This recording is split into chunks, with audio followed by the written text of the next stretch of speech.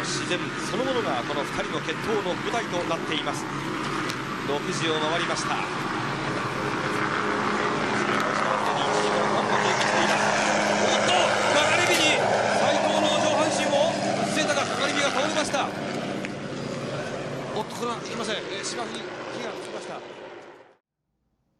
Hello and welcome to the Never Open Podcast, the podcast open to everyone except Shit Flair. Fuck that guy.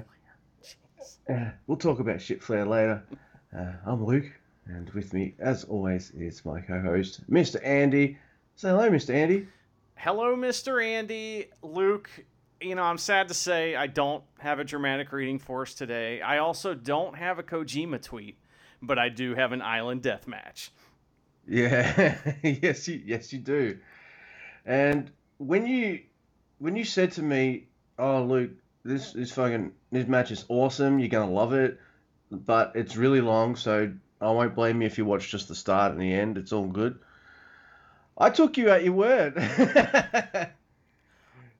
And you were absolutely correct, of course. I don't remember saying that you would like it or that it was awesome. I remember saying, this is really fucking long, and it had to be done at some point, so we're doing it. All right. Oh, I'm not going back through messages to make sure I don't get that much.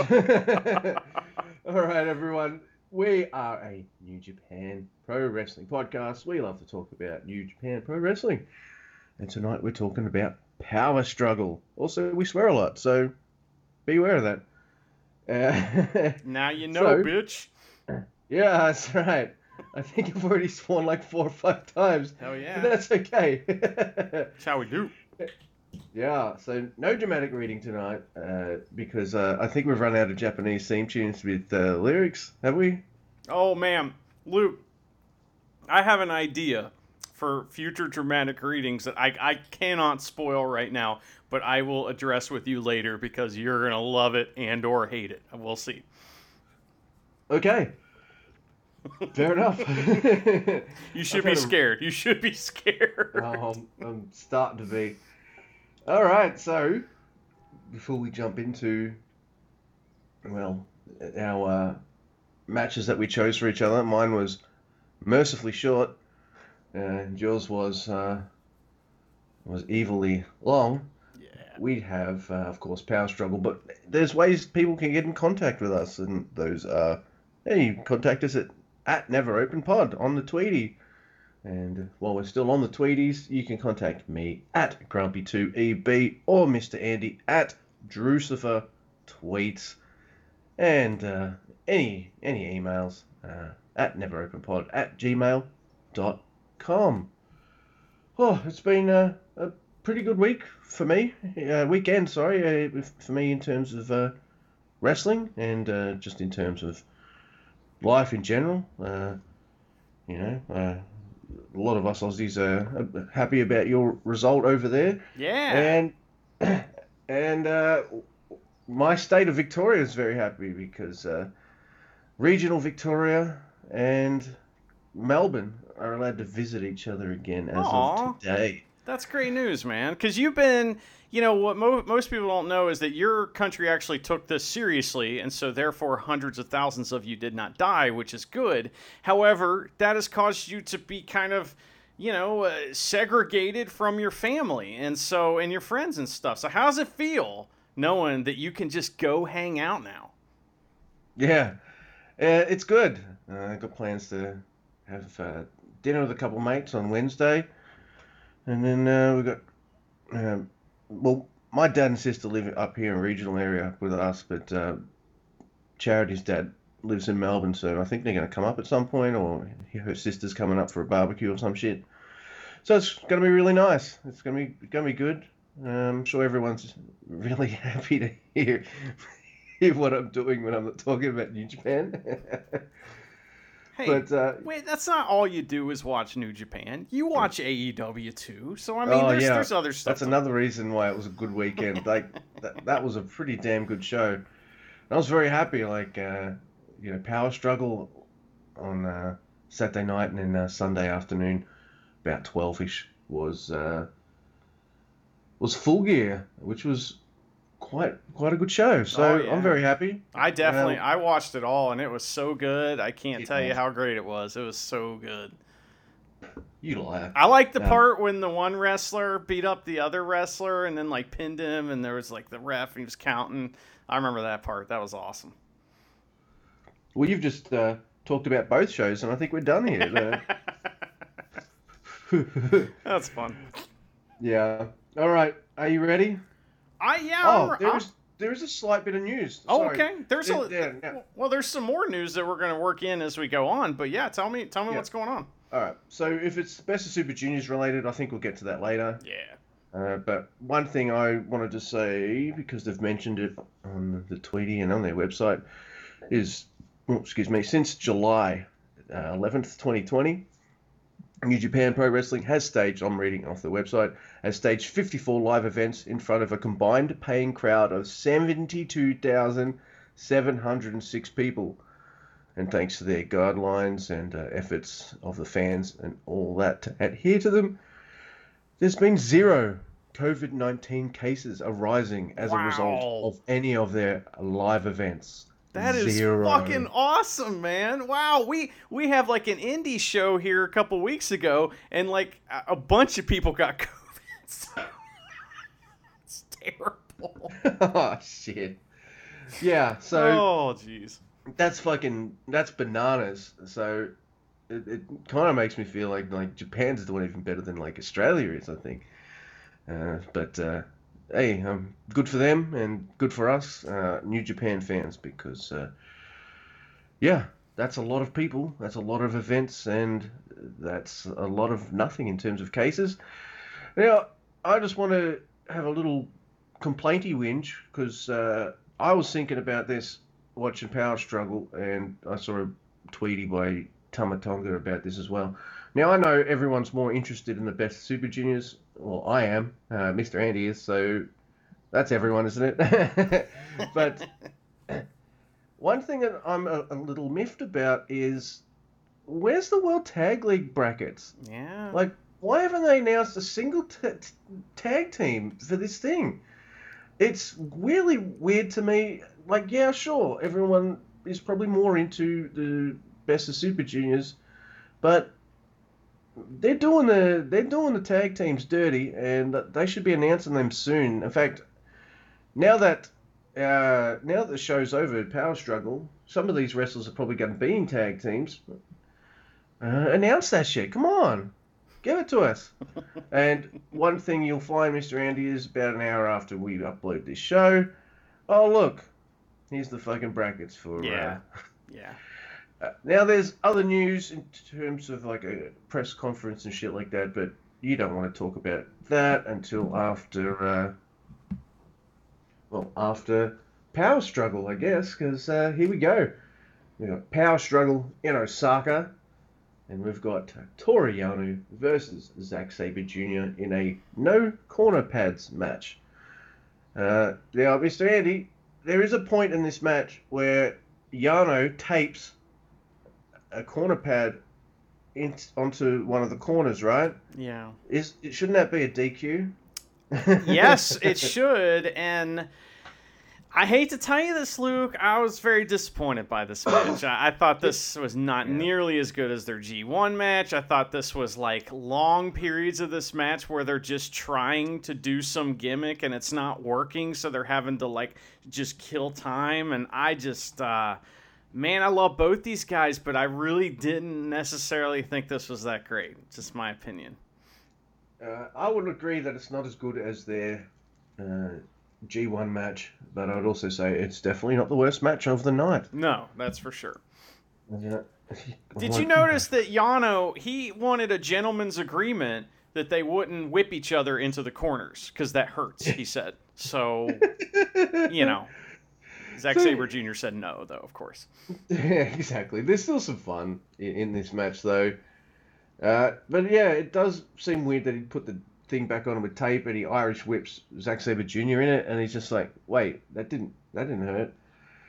I did enjoy that one spot where they have leg submissions on each other at the same time, and the finish is fun, but it's a little silly. It's just like Zack Sabre Jr. taking forever to realize how he can get through the railing. This time he doesn't know how to take off his shoes because Yano's legs are through the railing. Sabre Jr.'s getting him into submission holds because he's gonna, piss off into the ring with before the time runs out with Yano's legs hurt. But that doesn't happen that way. Yano manages to crawl back into the ring, and Zack Sabre Jr. can't take his shoes off, and he loses by countout. So Mr. Trophy Man still has it. Another thing that kind of made me think Yano was definitely winning is Zach. I know you're a heel dude, but don't say stuff like "I'm just going to beat the champion in the G1 and take the rest of the tournament off." Don't say that. Don't say that. Don't say I'm going to win the King of Pro Wrestling trophy and throw it in the fucking garbage trash. Don't say that, because it just makes me think you're losing. Yeah, I mean, you can say things like dickhead and I'm going to kick your ass and I'm going to twist you up and make you tap like a little bitch, stuff like that. That's fine, but don't say those other things because that's a little telegraphy. But yeah, don't make proclamations, if at all possible, as a wrestler, especially if you're a babyface, especially. But I mean, as a heel, it's okay to lie, but at the same time, these proclamations, like you said, kind of give things away. And, I mean, this is, as you said, this is a King of Pro Wrestling champion, or, trophy match. So, I don't know. It just feels like that. I guess, here, let me change the subject real quick and ask you a good question about this, though. Who should Yano face next for the King of Pro Wrestling title? Oh, that's Great-O-Khan. I was going to say, he had a great match with Kenta. That would be a lot of fun. I know Kenta's kind of got other business, but busy. That would be fun. And obviously Suzuki is always a great opponent for Yano too, but I mean, I don't know that Suzuki would give a fuck about that time. He would throw it in the garbage if he got it. So. Well, technically there's no room for any other singles matches for the rest of the year, is there? Is there any other, like for the heavyweights? So, Yano's King of Pro Wrestling 2020 at the end. What if Wrestle Kingdom then won't Wrestle Kingdom then have a fucking another little mini tournament match, whatever? I would think it would, yeah. They'll do another little thing on both nights. But what about Hiromu? Like, if Hiromu has nothing going on going into Wrestle Kingdom, then he'll be the guy, because I think they've still got unfinished business. Hiromu. Oh, Bushi as well, because Bushi's pissed off at Yano for screwing him over with the 6-man thing. Okay, but I'd also say Hiromu's a good choice because Hiromu's crazy, and he's going to make everybody else just as crazy. Dude, that feud was one of the most fun things that, like, I was so worried about COVID. People were dying. There's all kinds of crazy shit going on. And one of the only things that brought a smile to my face was Yano and Hiromu. So I would love to see that again. That was Hiromu chucking Yano into an elevator of all things and running to the ring. Amazing. Look, there's this one little mini cool spot now, but I think the match has ended or is about to end. No, it's ended. And Gabriel Kidd goes to help Zack Sabre Jr. undo his shoes. And Zack Sabre Jr. puts him in a submission hold, which is awesome. And I tweeted out, maybe next time Zack Sabre Jr. should try Velcro. Yeah, against Yano. Definitely. All right. Now, our next match. I know you're down on the... Oh, this is where I want to bring it up. All right, so you're a little down on the English commentary. I don't know if you've always been down on it, but I am a tiny bit down on it now, and I think there's a couple of reasons why. Sometimes it feels a tiny bit delayed, and also it's not the same because they're not there. Yeah. And they're not feeding off the crowd or the emotion and stuff like that. They're just watching shit on the screen, right? So it's not as fun when they're not there, and so some of their delivery seems a bit too relaxed, I guess, is how I'd say it. I still appreciate it. I'm still happy that they have it, and I'm especially happy with Rocky because he calls the Never Open title the BMF title, and I'm thinking, what the fuck is BM? Oh, bad motherfucker title, Yeah. because everyone who goes for that title is a bad motherfucker. And I'm It's true. thinking, and I said to Charity, I'm like, who doesn't want to be a bad motherfucker? Yeah, especially in wrestling where it's all about, showing who's the friggin' toughest and shit like that. All right, so the next match, we've got Minoru Suzuki versus Shingo Takagi. And I love this match. In fact, I think it's my favorite of the three. It's a war.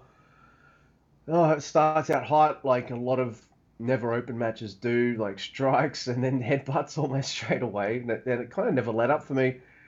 So Shingo's back is taped up because it got worked over in previous matches. Also in a backstage part as well.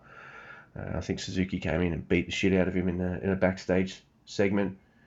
And, with Shingo's back taped up, of course, Suzuki's going to go for it, and he does. There's nasty looking kicks and shit. And there's these great lariats that Shingo does always. There's this one that Shingo does right to the back of Suzuki's head, and it just looked nasty. And like a big douchebag, Suzuki has little respect for Shingo, and so puts him in a Boston Crab. And Boston Crabs is a move usually reserved for the Young Lions. That's a move. That's one of their staple moves. That's how a lot of Young Lions win their matches. And for Suzuki to put Shingo in a Boston Crab is seen as a ultimate sign of disrespect there. And I love Shingo selling in this with his bad back. How he sometimes can't pick Suzuki up or do some of his moves, and then he has to kind of ultimately power through it. So I feel like by the time Shingo hits Last of the Dragon, he earned it. He really worked his ass off for it. Shino is the new BMF champion. I wrote Shino instead of Shingo. There you go. My first spelling error. Shingo is the new bad motherfucker champion and has a much needed back brace, which is the never open title. Well, I have that Shinog actually won the title, so yeah. I mean we're both on the same page there. I was actually on the Twitter for this this show, which has been the first time I've been on it for a while because the shows have been fucking awful times, and this one was an awful time too. But I posed the question at Twitter, and it says, "I wonder if Shingo threw his back out humping your mom."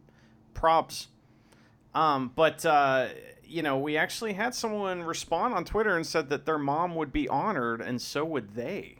My goodness. Oh, yeah. That's the fun we're having on Twitter, is talking about Shingo humping your mom. So, this match, just like you described it, Shingo's repertoire is hard strikes and power moves. And so the fact that his back was fucked up, he had to power through that to do the power moves. And that's kind of the story of the match, It's really good, and it's simple. There's nothing complicated about this at all. It's just Suzuki trying to beat up Shingo trying to power through the pain to do his moves. He did get the shoulder.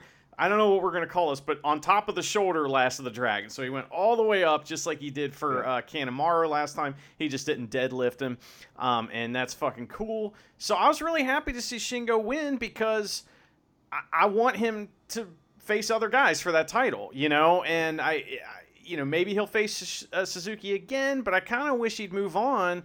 And I know it's not going to happen because he's got stuff going on with other people, but I would love to see Taichi going after that title. I just would love that. I would love that so much. Well, I was loving the story of Shingo trying to be the baddest of the baddest motherfuckers by doing the impossible and having the most title defenses for that title. So if we're gonna start that story again, please can we have that now? I would love that. Well, and now Shingo's our mascot again, so that's good, Yeah, he is. Mind you, I was very happy to have Suzuki as the never champion. I don't think I would have been too disappointed if Suzuki won, but it definitely made more sense for me to have Shingo be the champ here.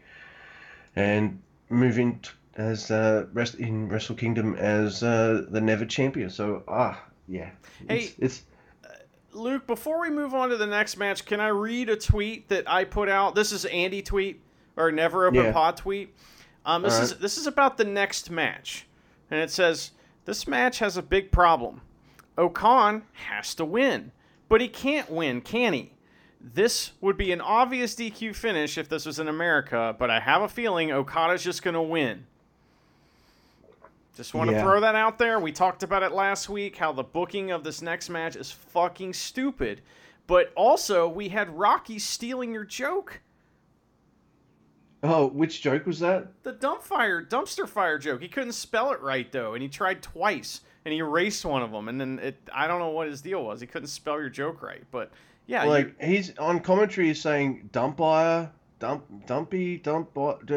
just tweeted out, it's dump fire, Rocky. There, I fixed it for you. Yeah, and eventually he tweeted that out. He's spelling blackballers wrong anyway, so. Yeah, that is true. So we have Kazuchika Okada versus the Great Okan.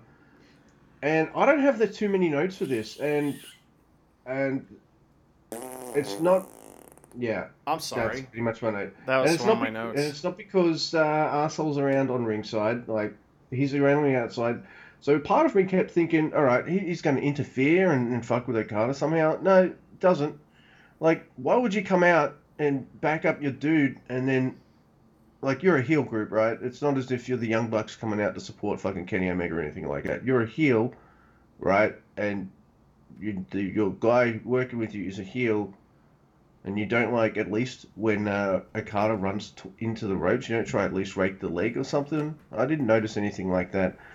To be perfectly honest, I thought this was the worst match of the night. I didn't take any notes on it because, I don't know, man. I was just, nearly named him, but Arsehole was there, and I was like, I don't know when or how he's going to get involved, so I'll just be note light. And Okada looks so uninterested in this match, which sucks for Oka, the Great Okan, because this is a big deal for him. Yeah. And even if he's losing, you should make him look like $1 million while he's losing. Oh, that takes effort. That takes effort, though, Luke, so can't do that. I'm really not impressed with 2020 Kazuchika Okada at all. That continues for me. I beat that dead horse last week. If you want to hear more about that, everyone, if you haven't already, so poor Okan, he gets chumped out with the stupid ass money clip. Hey, Luke, you remember last week when Okan easily countered the money clip with the Iron Claw? What happened there? What happened? Nothing. Nothing. he tried it and failed. What the fuck? Oh. I can only imagine, like, Great Okan going up to Okada backstage. It's like, oh, maybe we should try this. Maybe we should try this. Maybe we should try this. And Okada's like, no. I'll see you out there, kid.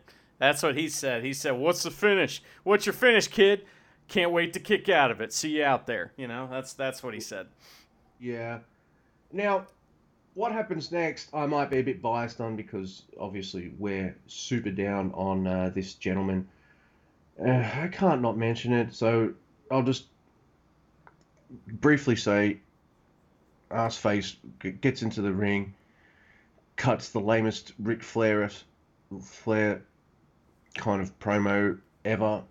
Like, I called him Shit Flair, and me and another guy on the Tweety were doing, shitty Ric Flair puns. Yeah, so I said something like he wouldn't know where Space Mountain even is, all this kind of stuff. One of his replies was quite funny, but it has the C word in it, so I won't repeat that. You mean cunt? But yeah, that was the word. All right. To be the man, you've got to beat that. That's funny. Yeah, so he and I had a good old Tweety back and forth, just making shitty Flair puns. It's an awful promo, and he says something that made me tweet out, really, really.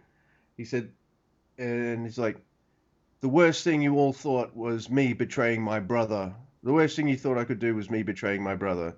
And I'm just like, no, that's not the worst thing we think you did. Not by a long shot. They don't want you anymore. They want Okan, I tell you. Yeah. He's a ham sandwich, isn't he? He's so hammy. So when you say shit Flair, what we'll explain this real quick is that Dickhead is dressed up in a 3-piece suit, maybe 5-piece suit. I don't know, whatever them British idiots have, but he has one of those. And he is sitting ringside and acting like it's his VIP section, which is the most. That's Ric Flair shit, and it's funny when he does it, and if you're not Ric Flair, you can't do that, because fuck you. So, he's trying to, be like a Ric Flair character, only Ric Flair is like the greatest heel of all time, maybe one of the greatest wrestlers of all time, and Shithead is Shithead. So, it's really bad. It's really bad. But, on a good note, we did get something pretty fun out of this. I don't know if you remember this, Luke, but Taichi was on Twitter. He had a match, or he's not on the show. So Taichi was on Twitter, and he said that Empire, locally, there was a dry cleaner. If you hear the word Empire, Hokkaido people will think of it. If you think there is retweet, is good. So what he's saying is that the Empire is a fucking dry cleaners, and that's what everybody thinks of is when you think of the Empire. So, and please retweet this. So I did. I think I might have too. So, it's, yeah, I don't know, man. With his in-ring ability and stuff like that, I would have been going for cocky heel rather than the Ric Flair route, but I don't give a shit because it's him. So yeah, let's move moving on. Let's go with it. And I thought this was a really cool match. It's Kenta versus Hiroshi Tanahashi. Well, what? And wait a second.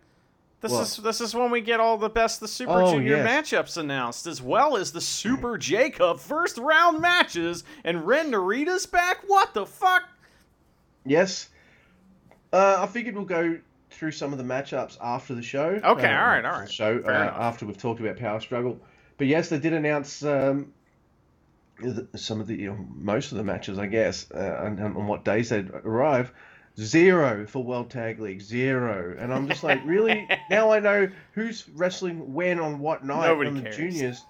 And it's still, like, if I'm a tag team, if I'm Tamatonga or someone like that, or Fennel Juice, or, even Dangerous Takers and shit, or even Tenkozy, I'm just like, what the fuck?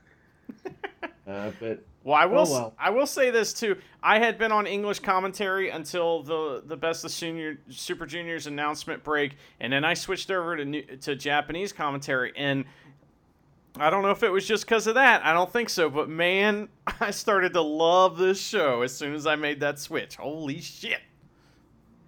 Fair enough. Yeah. So they do make those. Announcements. They're pretty good. But unfortunately, Ren Narita's coming back, but for the American part of wrestling, like, I guess, rather see him come back to Japan. I cannot wait to shit on this Super J-Cup stuff. So, we'll get to it later, though, because, man, I got a lot to say about that. Glad Mr. Andy is unbiased, and I do realize he just called all you Brits stupid. Which is true. Hey, whoa. Well, there's one British person that's not stupid, and that is Joy. Joy, you're out there. We love you. You're not stupid. All the rest of you, fuck off. Maybe that Ben guy. That Ben guy's cool, too. But other than that, everybody else, fuck off. The Never Open podcast. Open to everyone, except you Brits. Get out of here. But, no, we're joking, of course. Thank you for listening to this stuff. Well, yeah, that's true. Luke, by the way, I know we're trying to get this match, but did you know that, like, lots of people were listening? We're starting to catch on a little bit. That's pretty cool, man. Those things you send me where it looks like people are listening and stuff really confuse me because there's like a red arrow thing on it, and I'm like, red's bad, right? Well, that means that, like, if we are at position 100 or whatever, that red arrow means that earlier in the day we were higher by that number. So that's a good thing.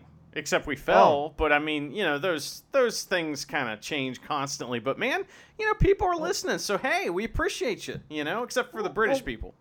Yeah, I was about to say, I wonder why we fell. Maybe it's because of the British stuff. No, it's we love you guys. It's because other podcasts came out and people were listening to those instead of ours, which they shouldn't do.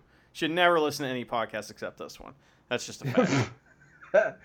It's the only one we listen to now. That's also a total lie. But yes, we have. We've only got one show to cover, so we're just like, as soon as this is done, it's over. But we got Kenta versus Hiroshi Tanahashi. Yeah. I like this match. Fuck yeah. Oh, if you like air guitars, air bass, and the air keyboard, this is the match for you. It's the air band. Unfortunately, we do not get the air violin, but that's fine. And yeah. Tanahashi does a move on Kenta, turns his back on him and does air guitar. So Kenta kicks him in the head, turns around and does air bass, which gets him a kick in the head too. Which is this is a really good match. It's kind of like wrestling chess, if this makes sense. Like these two men just trying to outwit each other, which was super cool. I really liked it. There's a really gnarly, or nari as my notes say, double stomp by Kenta, which looked fucking brutal. Ooh, ouch. Yeah, there's like I don't know what to call it. When Eddie Guerrero does the Three Amigos, Tana does the same sort of thing, but with twist and shouts, which is pretty cool. There's a standing high fly flow and then a clover leaf, which I think Kenta kind of transitions into the game over. I think he gets out of the first one, but Kenta locks in the second one, and it's over. But I thought this was great stuff. Why is it good? Tell me why this was good. Why? I really like their chemistry together. Like, you've got this really cocky jerk heel, and then you've got the ultimate hero Tanahashi. But just felt like these. I don't know how many times these guys have wrestled. I don't think it's that many times because they've been in different promotions. But it felt like they knew each other pretty well and were just trying to one up each other and just trying to feel each other out. It was kind of brutal in places, and it just worked for me, man. I don't know. What did you like it? Did you like it? I loved it. I thought it was fantastic. For Kenta, the fact that he is just a fantastic heel, and all these little tiny things that we're laughing about with him playing airbase and stuff is developing his character in a way that I've never seen him develop his character at all before, ever. So this is like a big deal. And then the other reason why I love this match is because I'm not sure how, but I have even more sympathy for Tanahashi than I ever have. He's the best babyface wrestler in the world. And as he gets older and his knees stop working and he slows down, he gets even better at gaining sympathy somehow. And so, like, people were so, as somebody said last, what was it? Lexus Montez, almost ruined our show by saying that that Yoshihashi was pro wrestling. No, fucking Tanahashi is pro wrestling. Yeah. And, it's just, this is pro wrestling. It's fantastic. And the fact that he put over Kenta so big, this is what Okada didn't do. And he didn't just put him over with the, like, you think he'd put him over, but it would be not game over, it'd be go to sleep. No, he put him over with the game over. Yeah. Yeah, and Tanahashi doesn't tap out. He's like John Cena in that respect, where he's only tapped like twice in his career. This was like ref stoppage or whatever. So, I mean, it's a big fucking deal. And as Tanahashi's skills lessen physically, the rest of his skills are blooming. And that's just, I love it. I love it so much. Watch this match. Yeah, I think I liked their G1 match, and this match is even better. So agreed. Really good stuff. And this is Tanahashi's in his early 40s. He's getting into close to the mid 40s range. He's done it all, and yet I don't see him falling asleep at the wheel. I don't think I've ever seen him fall asleep at the wheel, dude. The way that I'm seeing someone else do that. But that's me beating that dead horse again. It's so good. I love that match a lot. Now, I said it to you. I might probably said it on the show. I said it to my wife. I said it on Twitter. I said it everywhere. I'm like, all right, this match, Kota Ibushi versus Switchblade Jay White. I'm like, all right, Luke, breathe. You know your boy's losing.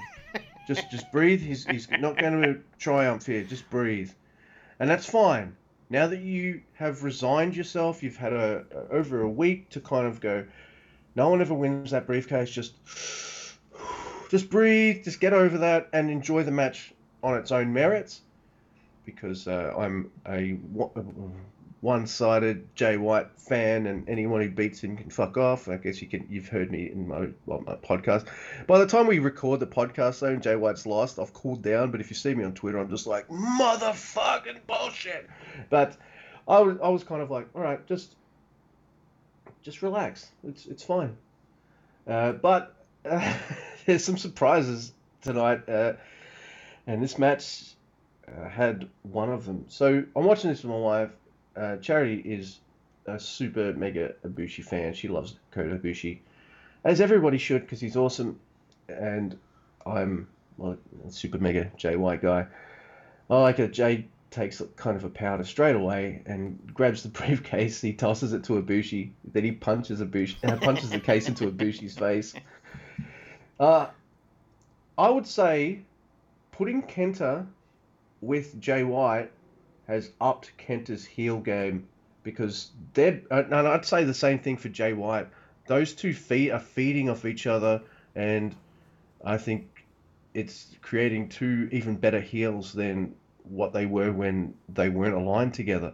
So, and Jay's heel stuff is so on point in this match, and this is awesome. It's suplex galore. Thank you, Jay. I love it when you do these awesome suplexes. There's this fucking gnarly looking deadlift German by Jay, and Ibushi's landing is so fucking ouchy.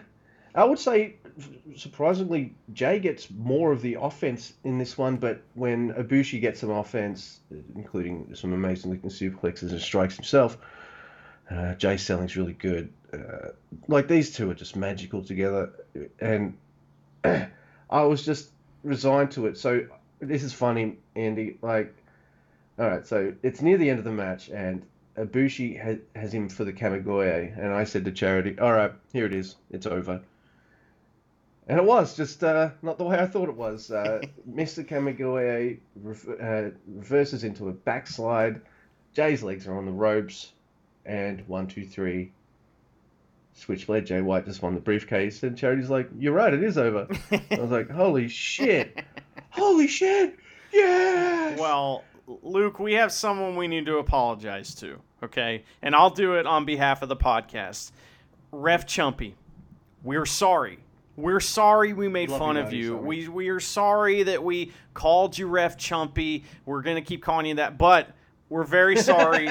You are the greatest ref of all time. You're keeping your nickname, but... He didn't see it at all. I love it. When a... Basically, Jay White, he does the backslide. He gets his feet up on the ropes, but not the first rope. Not the second rope. The third rope in the most ridiculous pinning predicament you can see that's obviously cheating.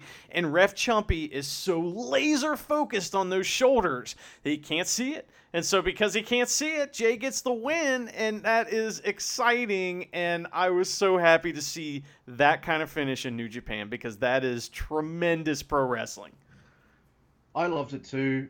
What better way for Jay White to win that briefcase? I know, of course, I wanted to win the G1, but to win it like a complete douchebag later on and totally steal someone's moment, wow, that's great storytelling. And Charity was happy for me, but she looked a little dejected that Ibushi lost. And I said to her straight away, I said, look, if there was one night of Wrestle Kingdom instead of two, Ibushi would have won that match. hands down. But because there's 2 nights they got to book for, you think if you think they're not going to put Ibushi in the picture, that's crazy. He's going to be there. So, and from what we see from the rest of the show, and then some of the announcements from the press conference yesterday, she's obviously a lot happier. And I guess we both win. We both get kind of what we want, which is awesome. So... Well, I have a question for you about this one, okay? Yeah. So after the match, the crowd is dejected. They are so upset for Ibushi. Ibushi is upset. Do you think, now I know that this does both, but do you think this gets more heat on Ibushi or heat for Jay? Which one? For Jay. Yeah. You think so? Okay. All right. Because the crowd didn't give a shit. I mean, they weren't booing Jay. They were like, oh, poor Ibushi. You know what I mean? And I think that it's funny, there's a lot of people that were angry about this and angry about some other stuff that happens later. And I think some of them get caught up in the moment and forget that when you're big baby faced, guy that is like one of the biggest baby faces in the company, when he loses in this way, that's good for him. That's that's great for him, I mean, imagine they never could have had a WrestleMania 30 moment with Daniel Bryan if he hadn't lost all those matches. You know what I mean? And so that kind of stuff is really important. And that's what I saw. When I saw Ibushi, I was happy Jay won. I saw Ibushi grasping at straws, trying to, he was having this, problem in his mind, trying to figure out how he's going to deal with losing this. After he went through this, he had to face 8 different guys in order to get that, that briefcase, and now he's lost it in a short match. Well, it wasn't short, but in a match that's short, compared with all the stuff he went through. And I thought to myself, this is great. Fucking Ibushi is gonna crawl out of this hole, and it's gonna be a great moment when he does. If Jay White had to beat him clean, it's over. Yep. It's big time over. But Jay didn't beat him clean. He cheated like a big douchebag. So it's gonna add to the story. Come on, it's not just hard hitting awesome matches. You've got to have some drama into this. You got to have that. And I think a lot of people get upset about that because they just want the matches.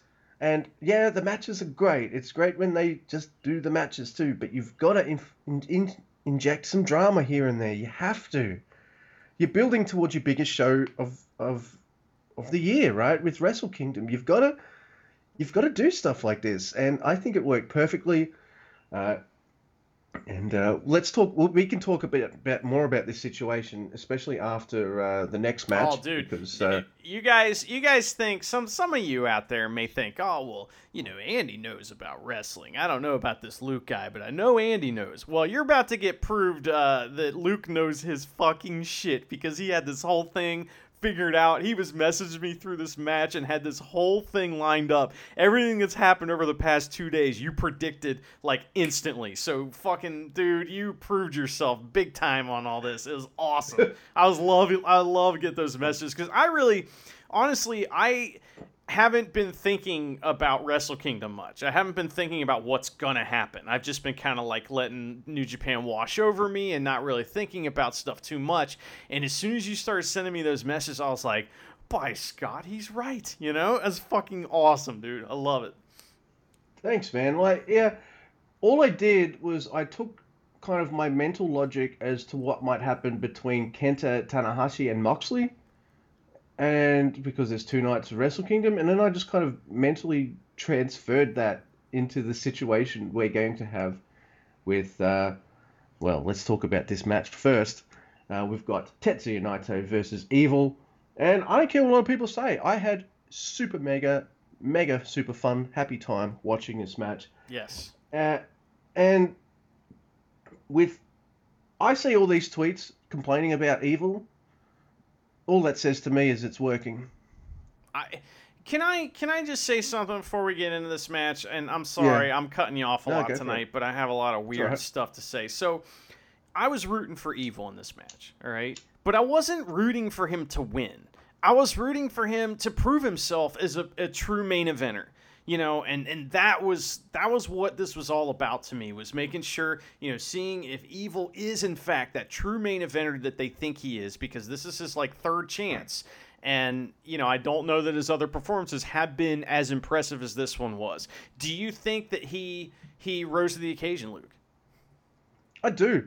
I think he nailed it in a way he might not have 100% nailed it previously. I mean, I've got the T-shirt. I'm a little biased. I think he's been doing great, but I think out of all the Evil Naito matches, I think this one's my favorite. Definitely. And yeah. this one has the most drama. Drama for me means shenanigans for everybody. Bullshit shenanigans for everyone else. Overbooked according to Twitter. So, but I can't wait to talk about this. So I think it works when New Japan does it though, dude, because they rarely do it like this. Yeah. And because it's the exception, not the norm, when they do it, it works because they're building the stuff and they're telling a story. I think the post. Well, take me through all this and tell me how this all works into your obviously correct theory about Wrestle Kingdoms. So this match is a lot of fun, and yeah, so people are going to shit on the cheating, but the way I saw this is like they've got to book 2 nights of Wrestle Kingdom, so there's way too much drama and stuff. I think the match portions of it are great. Naito and Evil do get opportunities to beat the shit out of each other, and it's really cool. I've said it, and I know other people on Twitter have said it, that Dick Togo looks like a Miami Vice villain. So I tweeted out, I hope Don Johnson comes out and beats his ass up. I kind of got my wish, by the way. Yes. I'll get to that. Now, there's some cheating and all that kind of stuff, but 2 Destinos, and I'm like, all right, That's cool. It. Yep. Togo interferes again, Great. and then by pulling the ref out, and then here's Yujiro Takahashi, Pimpy, comes in, does the pimp juice on Naito, and I think pimp juice, Yujiro's a good choice in this spot because of the history he and Naito have, so that kind of plays into it. Togo and Pimpy, that's just too much, and Sonata runs out looking like a Miami Vice hero, good guy. So, you know, he's got this kind of loose white kind of shirt and pants on, shoes with no socks, comes out, beats the shit out of Togo and Yujiro, and takes out the trash. He takes him to the back, yeah. Yep. And then here it is. Switchblade comes out, and you think, oh shit, he's going to oh no, he's going to do a Blade Runner on Evil? Nah, they're Bullet Club for life, bro. You know, comes out to try to do, but he does do a suplex on Naito, and Ibushi's like, fuck that shit. Ibushi runs out, and I'm just like, come on, man, it's all there. It's all there. That's why I was messaging. I'm like, they got 2 nights to book here, and I'll get into that after the promo that we have, because Jay comes out, Ibushi chases him out, Destino and Naito retains. Evil looks like a really good heel. Jay looks like a really good heel. You got the 2 heroes, Naito and Ibushi, 2 men who really want to wrestle each other at Wrestle Kingdom. And I'm almost like, and then you got Jay coming out, and Jay comes out after the match during Naito's speech, and he's like, oh yeah, this is my briefcase now, and I'm going to wrestle you. But you know, I'm going to take January 4 off. I'm going to take night 1 of Wrestle Kingdom off, and I'll wrestle you night 2. Probably knowing that Naito has to wrestle, do something on night 1 because he's the double champ, right? And I'm just thinking it's all there. You've got Jay White, who will wrestle the double champ on night 2. So you can do something easy here of having Kota Ibushi versus Naito on night 1, and the winner of that match wrestles Jay White on night 2. What better way to get Ibushi out of this hole by having him beat Naito and Jay White? Or maybe Naito's just too good and he beats them both. Or maybe Naito retains and maybe Switchblade wins the second night. So many different ways that this can go. And as this is happening, I'm messaging you all this, and then like the next day or something like that, there's a press conference and Naito says, "I want a Bushi night one," and I'm like, "Yeah, see, Exactly. it's all there." Mm-hmm. And this is just running through my mind. And yes, I know that you couldn't do this by just having straight up wrestling matches. You had to have some drama. You had to have some villains doing villain shit, and you had to have some heroes. Because that's what wrestling is as well. It's not just, and even Japanese wrestling, even New Japan, it's not just strong style. It's not just 40-minute, hour-long epics. It's not just that. You've got to have your characters too, and New Japan knows that. So a lot of people we kind of like, oh, this is bullshit, or this is crap. Look, when there's light cheating in a match, all right, the heel might win this. When there's super double, triple, super mega cheating, it usually tells me that the person getting cheated on in such a blatant, obvious way is probably going to win, because that's how wrestling works usually. I was happy with this. It was a great match. You saw Evil and Jay kind of interact for the first time together, which is really cool too. I've loved the storytelling of this match. It was just so much great fun, and it kind of opened so many possibilities for Wrestle Kingdom for me, some of which are going to come true. I couldn't wait to tell Charity of the News that, yeah, Naito Ibushi, come on, dude, they're going to fight night one. Or he wants him for night one. And come on, that might as well have said it's signed. You don't say something like that and not follow through. It's ridiculous. I've talked a lot, but yeah, I like it. I like Western style wrestling too. So I don't mind some of that seeping into New Japan, because they don't do it. They're not, as overboard on it as American wrestling. So what do you think of this, Andy? Well, to go back to the beginning of the match and talk about that real quick, I just got a couple things I want to mention. Like I said, I thought that Evil stepped up to the plate, and just when, okay, so this match is starting to get good. It's starting out slow, and it's building just like any New Japan main event is supposed to. And, we're getting all kinds of good stuff starting to happen, great sequences and stuff. And then there's a part where Naito is on the top rope and he gets yanked off the top rope and does this like amazing bump, and it's not even like anything anyone would ever go, oh, that was great. He just made this, oh no, I've lost my balance, and fell down, and it was just such a cool bump. And the fact that at the end of all this, Naito's won. There's all this bullshit going on around him, right? And he's watching it all. It's all happening. And then finally, at the end, he's alone in the ring. It's like all those shenanigans and everything, they're all a dust cloud around Naito and around the title. And when he's finally free of it there for a second, he gets to do his whole, spiel in the ring. It just was an absolutely perfect rising action, complete chaos, and then peace. And I thought that main event was very well executed, and that it was like that kind of shit. Okay, so let me ask you a question, Twitter. Here's my question for you. What's easier? Two guys having a match and the match finishes, or timing all of these run-ins and everything and having that all go perfectly? Which is easier, you think?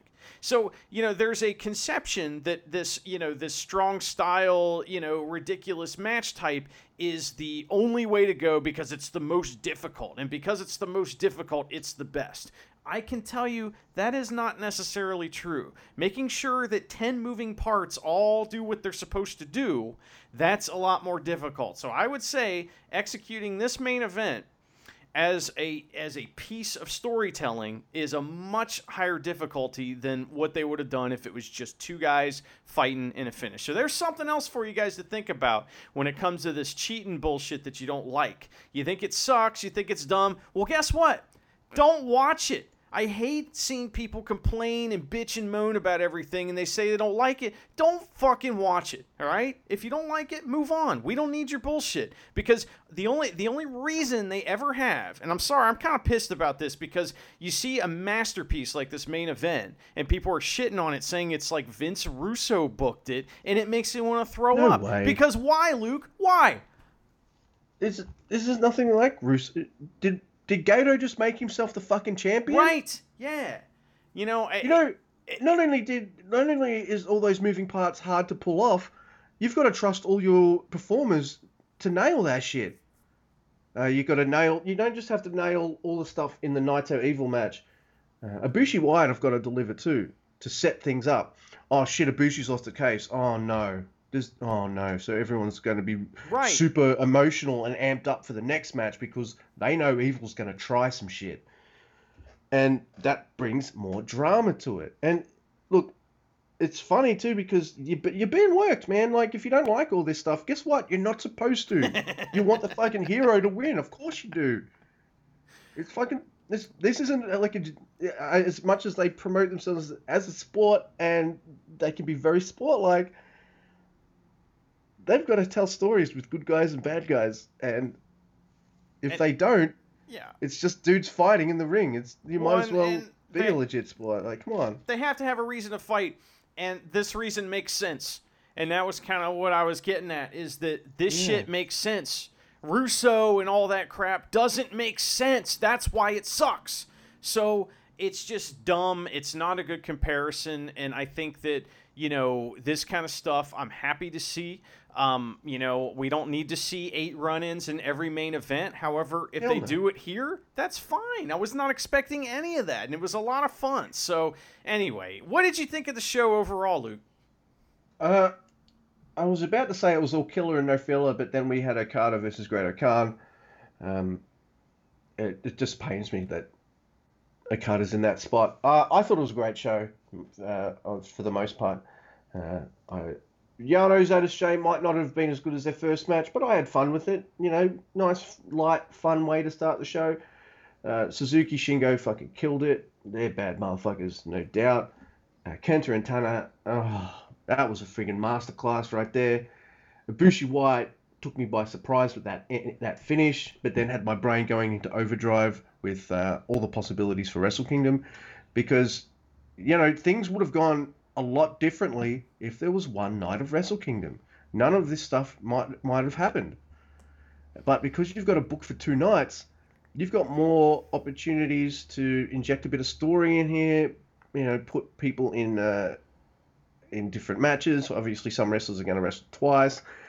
You need this extra thing, because you got to think about what do we have for the rest of the year? World Tag League and Best of Super Juniors. There aren't really going to be many shows to feature the heavyweights wrestling one-on-one or anything like that to kind of build Wrestle Kingdom stories. So they needed to take a shot. They needed to load their gun for Wrestle Kingdom, I guess, and then take the shot and build some shit. I think it worked perfectly. I was excited. Look, I knew Naito was going to win because it doesn't make sense for Evil to win, and yeah, it just worked. It just worked. I just feel like Todd Howard talked, but it worked because you need Naito to be your big hero. He won the night and he's the double champ. You need Ibushi to be dejected and make it look like he's got no hope now. His hope, I won the briefcase, I'm going to be God. Now he's got no hope.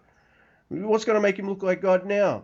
Beating Switchblade and Naito 2 nights in a row at fucking Wrestle Kingdom. There. Yeah.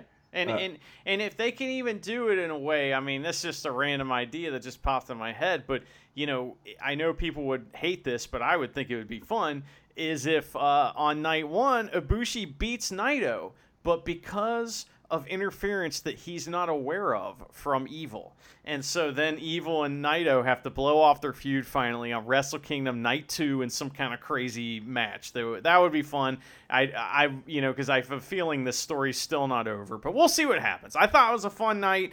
I had a blast with everybody on Twitter and stuff, so that was a lot of fun. And it had been a while since I watched a show live, so that made it extra fun. Yeah. Yeah, it was just a great time. I was on a bit of a high after it because, I had all these things buzzing through my mind what they could do, and I just had a big smile on my face when, all right, it's gonna happen. It's just like, that's awesome, because I want to see those matches. Why can't I? It's like the little taco girl. I don't know what this taco girl is. I don't know what that is. But all right, so we get taco commercials in Australia for this company called Old El Paso, and they do taco shells. Yeah, we have that here. Yeah. All right, one of the ads. This is when this is years ago. Sponsor us, please, Old El Paso. But they were doing this fucking commercial where people were arguing that I hate it when the tacos break, or why don't we have soft tacos, or why don't we have tacos that can stand? And they're making all these legitimate gripes about tacos, and then there's this little girl at the end of the table who's like, why don't we have both?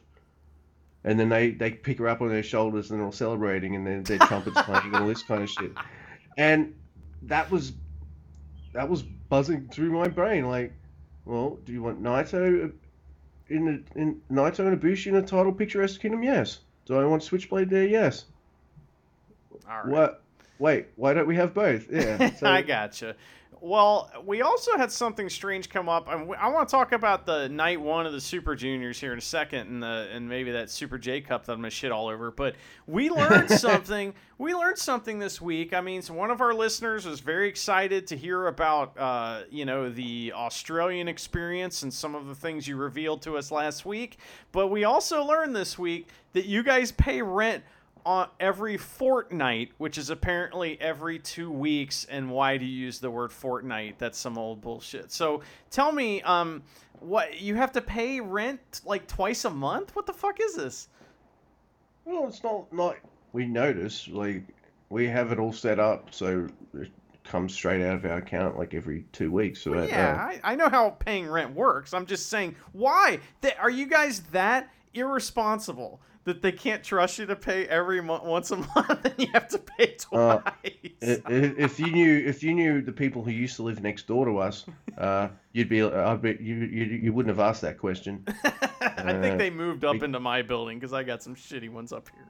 So... Yeah, because those neighbors, if they still lived next door, you'd have heard them on the podcast already. Oh, nice. All right. Just fucking screaming at each other and shit. It's my fucking coach. What? Wait, it can't be both. We don't have both types of tacos. That kind of thing. Yeah.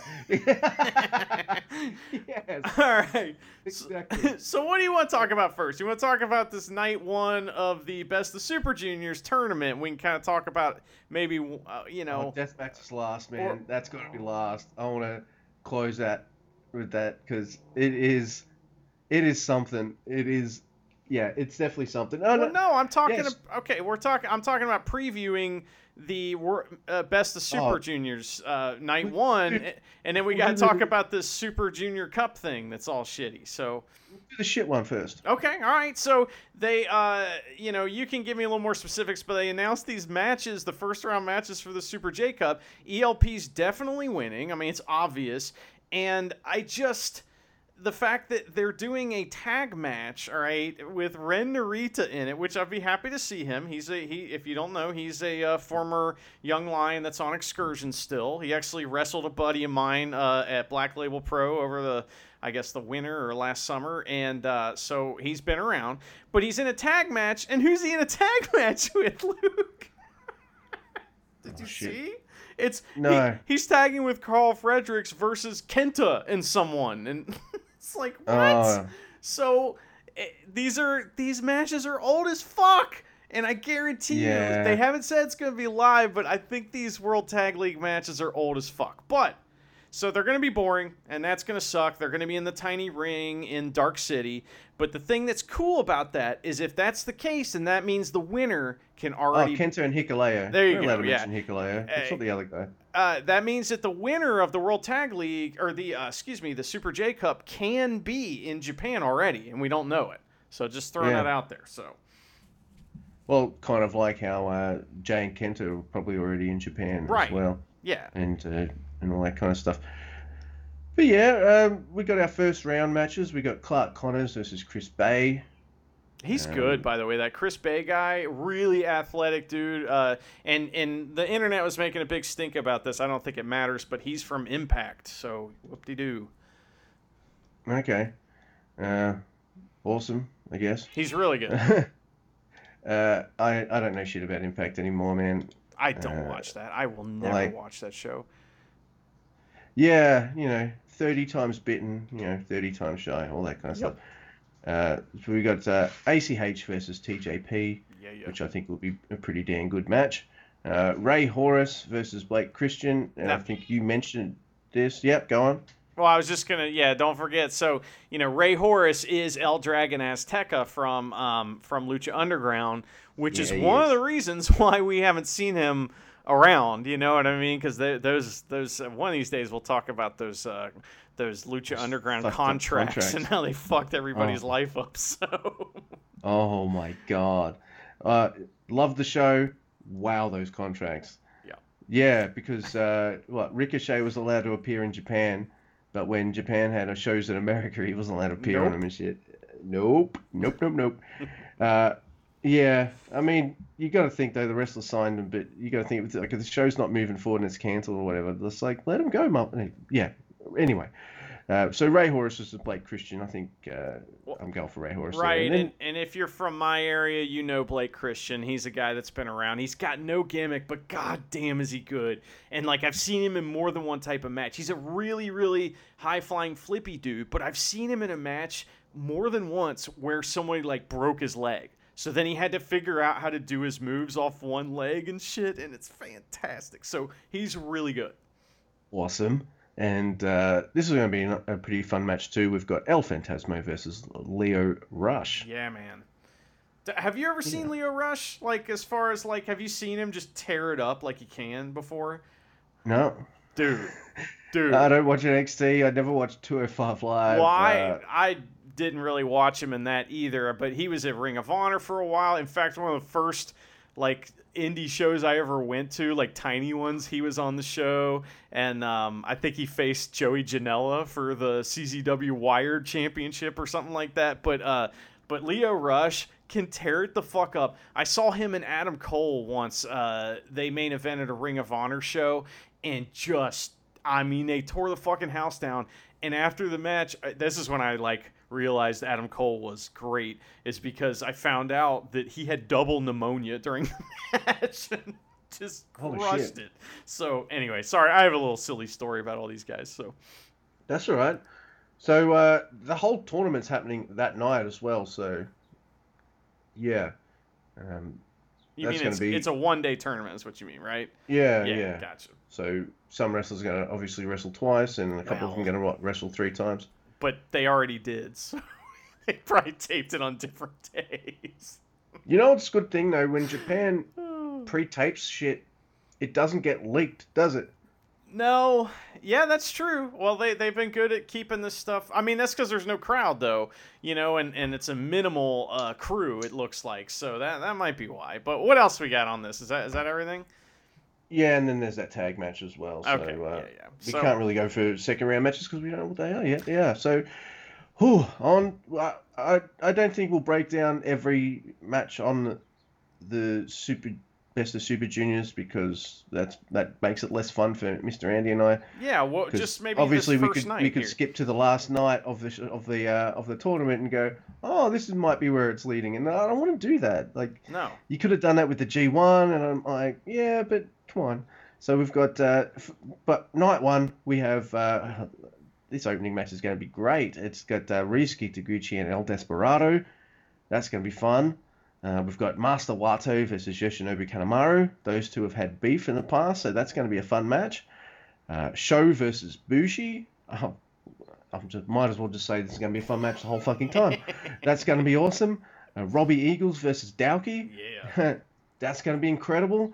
I love Robbie Eagles, and we're super high on Mr. Daoki. Especially this year, he's been incredible. And our main event, like, come on, we got Hiromu Takahashi versus Taiji Ishimori. That's going to be a fucking banger. I wish we could break down some of the World Tag League shit, but by the time we find out what the World Tag League stuff is, the shows will already be starting to air and stuff. Like, Yeah. I don't think we have another. Excuse me.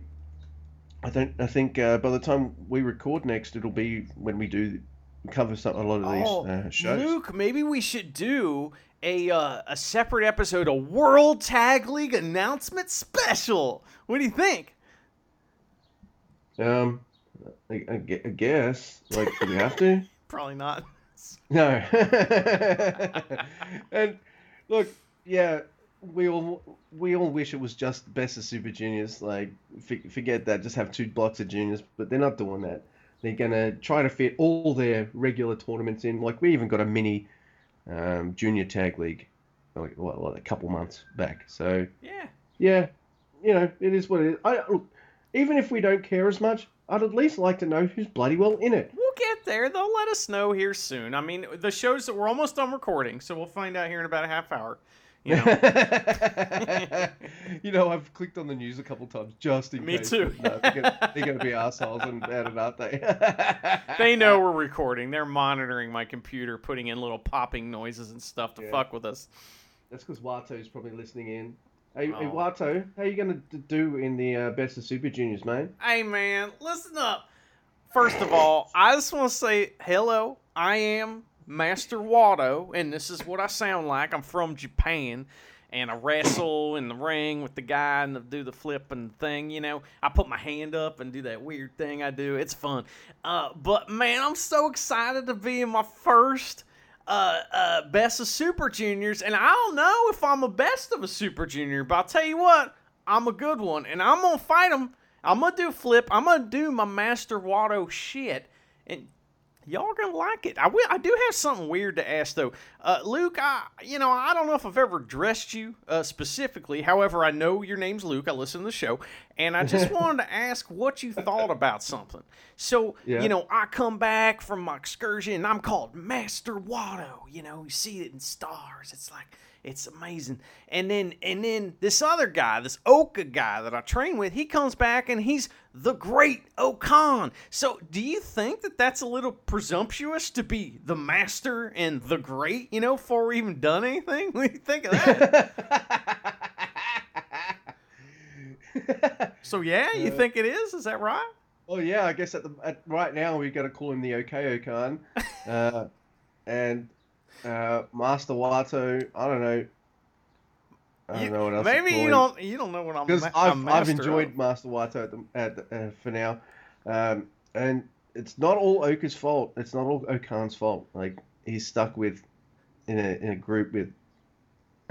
He ain't that great. I'll let you in a little secret. He ain't that great. And I'll tell you, I am the master of something, but it ain't dyeing my hair. I'll tell you that much. It ain't.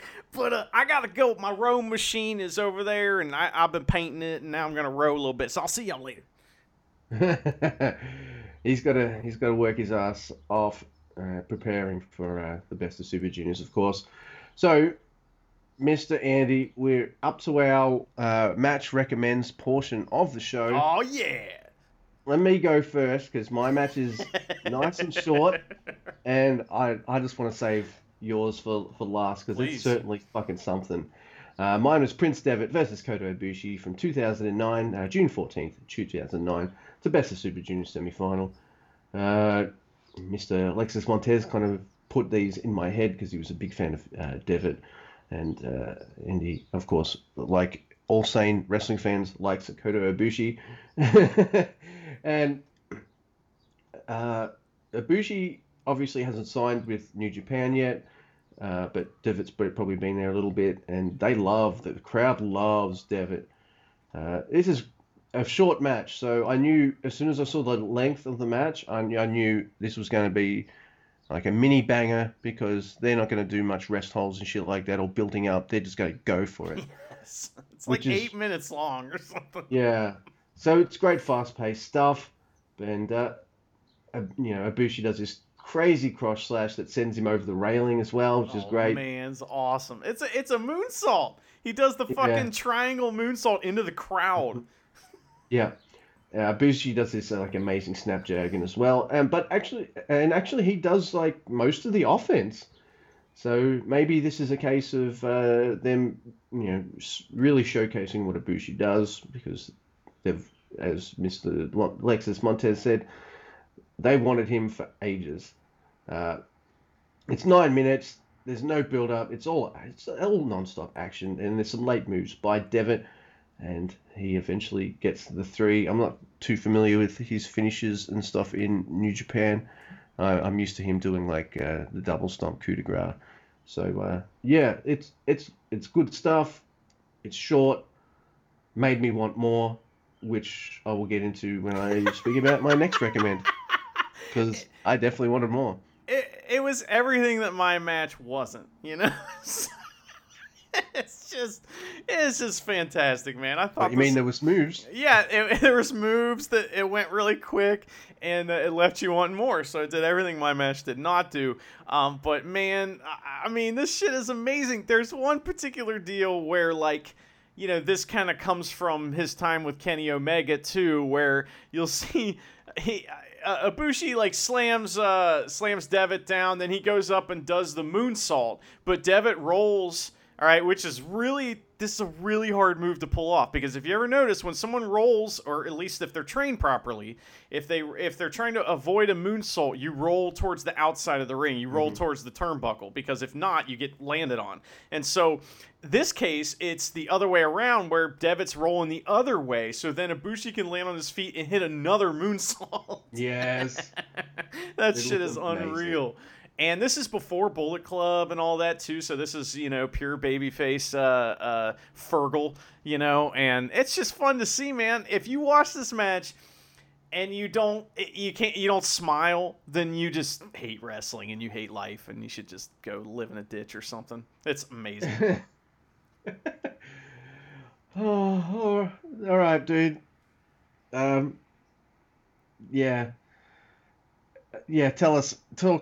Introduce your match. Sure. Oh my god.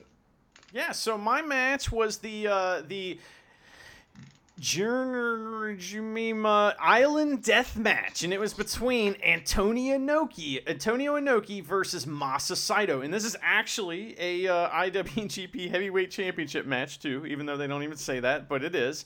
And Antonio Inoki was a big idea guy. We're going to talk more and more about him, in the coming years or weeks or months or however long we do this. But, he's the creator of New Japan. And so his, style, he wanted his style to be more shoot style. And, that was kind of his focus, right? And he had these huge ideas, and some of these huge ideas are bad ideas. And but this is actually rooted in some history, just like a lot of stuff in New Japan. So these two guys were rivals for the whole year of 1987. That was the big program. In fact, that's the first year that the IWGP Heavyweight Championship was crowned to Inoki in a match versus Saito. So, and this is obviously the creator of the Saito Suplex too.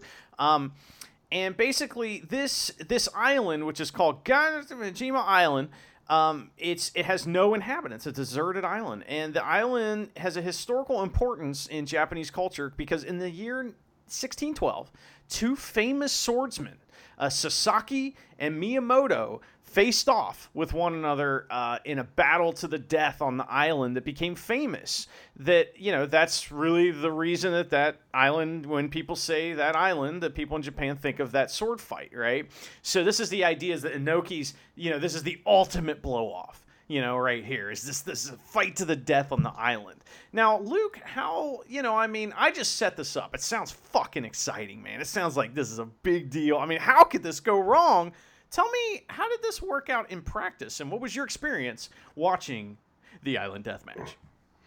Well, I watched portions of this match. Actually, Charity was with me the whole time.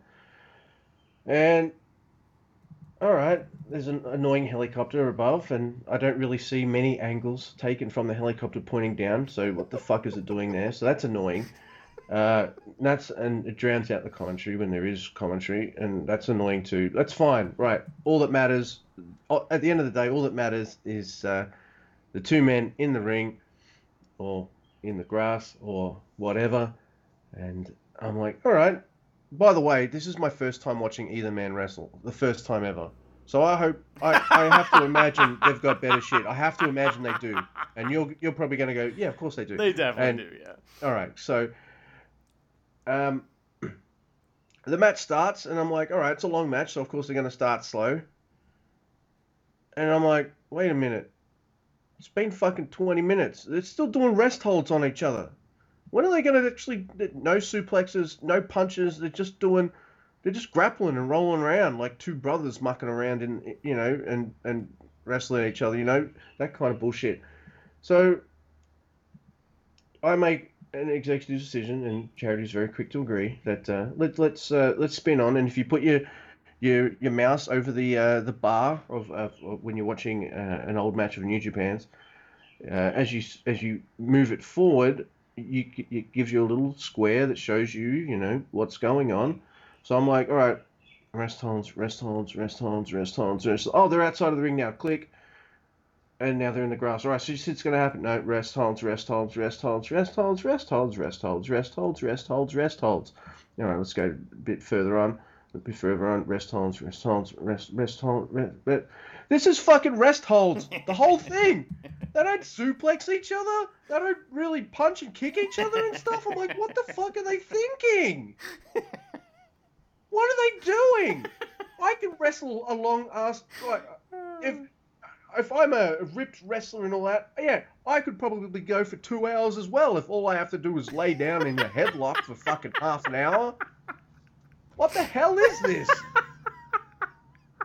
It is the most boring piece of crap I've ever seen. It's really bad. So they don't even lock up. There are moments, I mean, I posted like a 2-minute section of this match on Twitter, just like, look at the action, because it's just them threatening to lock up with each other, and that's it. Now, they just roll around in the grass, there's no wrestling moves, but by the end of it, both men are bloody. And I've never seen someone so tired in my life as these two guys, because the match is like 2 fucking hours. And guess what, Luke? The whole match isn't on New Japan World. That was just part of it. Yeah, because like I read up about this match. I'm like, this has to be one of the worst things ever, right? Google. The infamous Island Death Match. I'm like... By the way, Charity was like, is this what death matches are like? I was like, no. Yeah. Let me show you what a death match is like. Thank you, YouTube, for having this on. I used to have this on VHS way back. Thanks VHS and eBay, I guess. But YouTube had it, and I was typed in Terry Funk versus Cactus Jack, King of the Death Match. Came up. And we didn't watch the whole thing, but I'm like, see the difference? See the difference right here? Look at that. That's a barbed wire instead of ropes. And then fast forward for a couple of minutes. See? Look what they're doing to each other. There's a fucking exploding wire boards and shit. There's fucking weapons and stuff. Look how much they're bleeding. They're actually doing wrestling moves to each other. This is a freaking death match. What those two are doing, I don't know what the fuck you call that. Rest hold match. But yeah, so I was like, this match besmirches the good name of death matches. I better set this right away. Well, yeah, maybe they did need swords or something. Yes. Are you glad you watched it, or are you mad at me? I'm actually glad. It's a part of history, and yeah, as much as we love New Japan and their outputs generally at a really good level, law of averages says there's got to be some stank in there, right? And I can't legit say like, how dare you? This is over or whatever. Because look at my movie review show. Do you think I just watch movies I like? No, I watch crap, and because it can be fun. And mind you, this is you won't watch the whole thing. No, listeners. do not watch It's the whole impossible. Don't watch the whole thing. Skim watch it, because we're not lying. It's not even the full version, is it? Like, we got 1 hour 43 terrible. minutes of rest holds or threatening to lock up. It's yeah. By the way, was Inoki the kind of guy to kind of put himself over a lot? Oh yeah, big time. And yes. I mean, that's like his whole deal. And so like he was the champion a bunch of times. He was constantly winning tournaments, and you could see why though. I mean, he's extremely handsome. He's got this like jaw that is just unbelievable, and he just seems like a star. You know, he's huge. And I get it, but man, he really did put himself over quite a bit. So that's something that definitely happened. Fair enough. Well, not really. I mean, like, I guess Gato could do some of that too, but he doesn't. So I kind of like bookers who don't necessarily do that a lot. But I don't know, man. It's his company. He could, well, used to be. He could do whatever the fuck he wanted with it. So that's fair enough. And without him, no matter what I think of him, we wouldn't be here doing what we do. But So what? next time Yeah. you recommend either man, just do me a favor before you choose another infamous match like this. Do me a favor and pick something really awesome, because I really want to see both men kick ass. Good. Okay. Well, I will do that for you. I don't know if I'll ever be able to I don't know. We'll see. But what's your match recommendation for this week, Luke? All right. So I wanted more Ibushi versus Devitt. So that's what I'm going for. And it's January 4th, 2011 in the Tokyo Dome. And it's for the IWGP Junior Heavyweight Championship. It's Prince David, according to... Why is it Prince David? It says it all the way around here. Prince David. What are you doing, New Japan World? But it's Prince Devitt versus Kota Ibushi. What was the date on it again? January 4th, 2011. Okay, so this is from Wrestle Kingdom. I gotcha. Yep. We've definitely covered one of these. I don't know if it's this one. I'll have to go back and look in the archives, but we've definitely... Well, if it is that one, then we can go to June 18th, 2011. For the IWGP Junior Heavyweight Championship, Prince Devitt versus Kota Ibushi. All right, well, whatever. So I don't have a list of all the matches that we've covered, so yeah. Well, maybe some listener will help us with that, but it's bound to happen. There's only so many matches. Well, that'll be fun, man. Those matches are always good. What's yours? Mine this week is from January 25th, 1990. Apparently that year they had some kind of, I don't know, tournament to figure out who the number one contender of the IWGP Junior Heavyweight Championship was. And in the finals, we had Black Tiger versus Owen Hart. And oh, really? That's on the network, and we're going to check that out for the coming week. I've seen this before. It's fucking awesome. There's one other Owen Hart match on the network, too, that you may want to check out. And there's only two that I can find, but they're both awesome. This one is the better of the two. And, the winner gets to go on and face whoever the champion is at that time, which is probably Liger. So, or Tiger Mask. I'm not sure. So it's one of those two. But I'm very excited. I loved Owen Hart. Owen Hart's awesome. So he's one of my favorite Western wrestlers for sure. His character work is just outstanding. And this is when he's like, oh, I'm going to do all the flippy shit. So he's a junior in Japan just fucking showing off in this match, and it's fantastic. You'll love it. Fuck, I'm really excited. Yeah, man. Until you just mentioned it, I had no idea Owen Hart even wrestled in Japan. Oh, of course, everyone did. All over the world. Yeah. Everyone did, man. Yeah. But, yeah. Oh, I got chills, man. I'm super excited for that. I can't wait now. Well, it's fun, I mean, it seems to me that you trust me, to give you a good match, especially after that Island Death match, right? No, I trust you to give me an interesting match.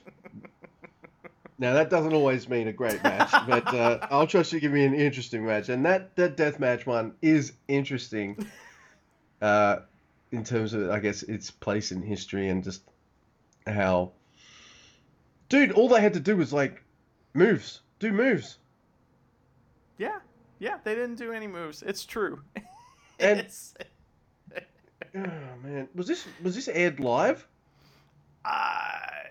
in '87? no, I don't think so. It was supposed to be Then- live. There were some problems with the Then they could production. have had. Then they could have had the match be just as long, and just go. All right, we've wrestled for half an hour. Let's fuck off and have a few beers and chill out. Now let's go out and do another half hour. Something. Oh, and then we'll just do suplexes and punches and shit. And we'll, like a normal. No. Nah. No. It was definitely recorded live, so I mean they didn't do any funny stuff like we do, So No, they did not. I want to see a version of that match with the Mystery Science Theater guys under it. I wonder what they could do with that. That would be hilarious. But I think we're stalling because we only had one show to cover, and I've just had a blast. But how about this? In Gato, we trust. Shingo humped your mom.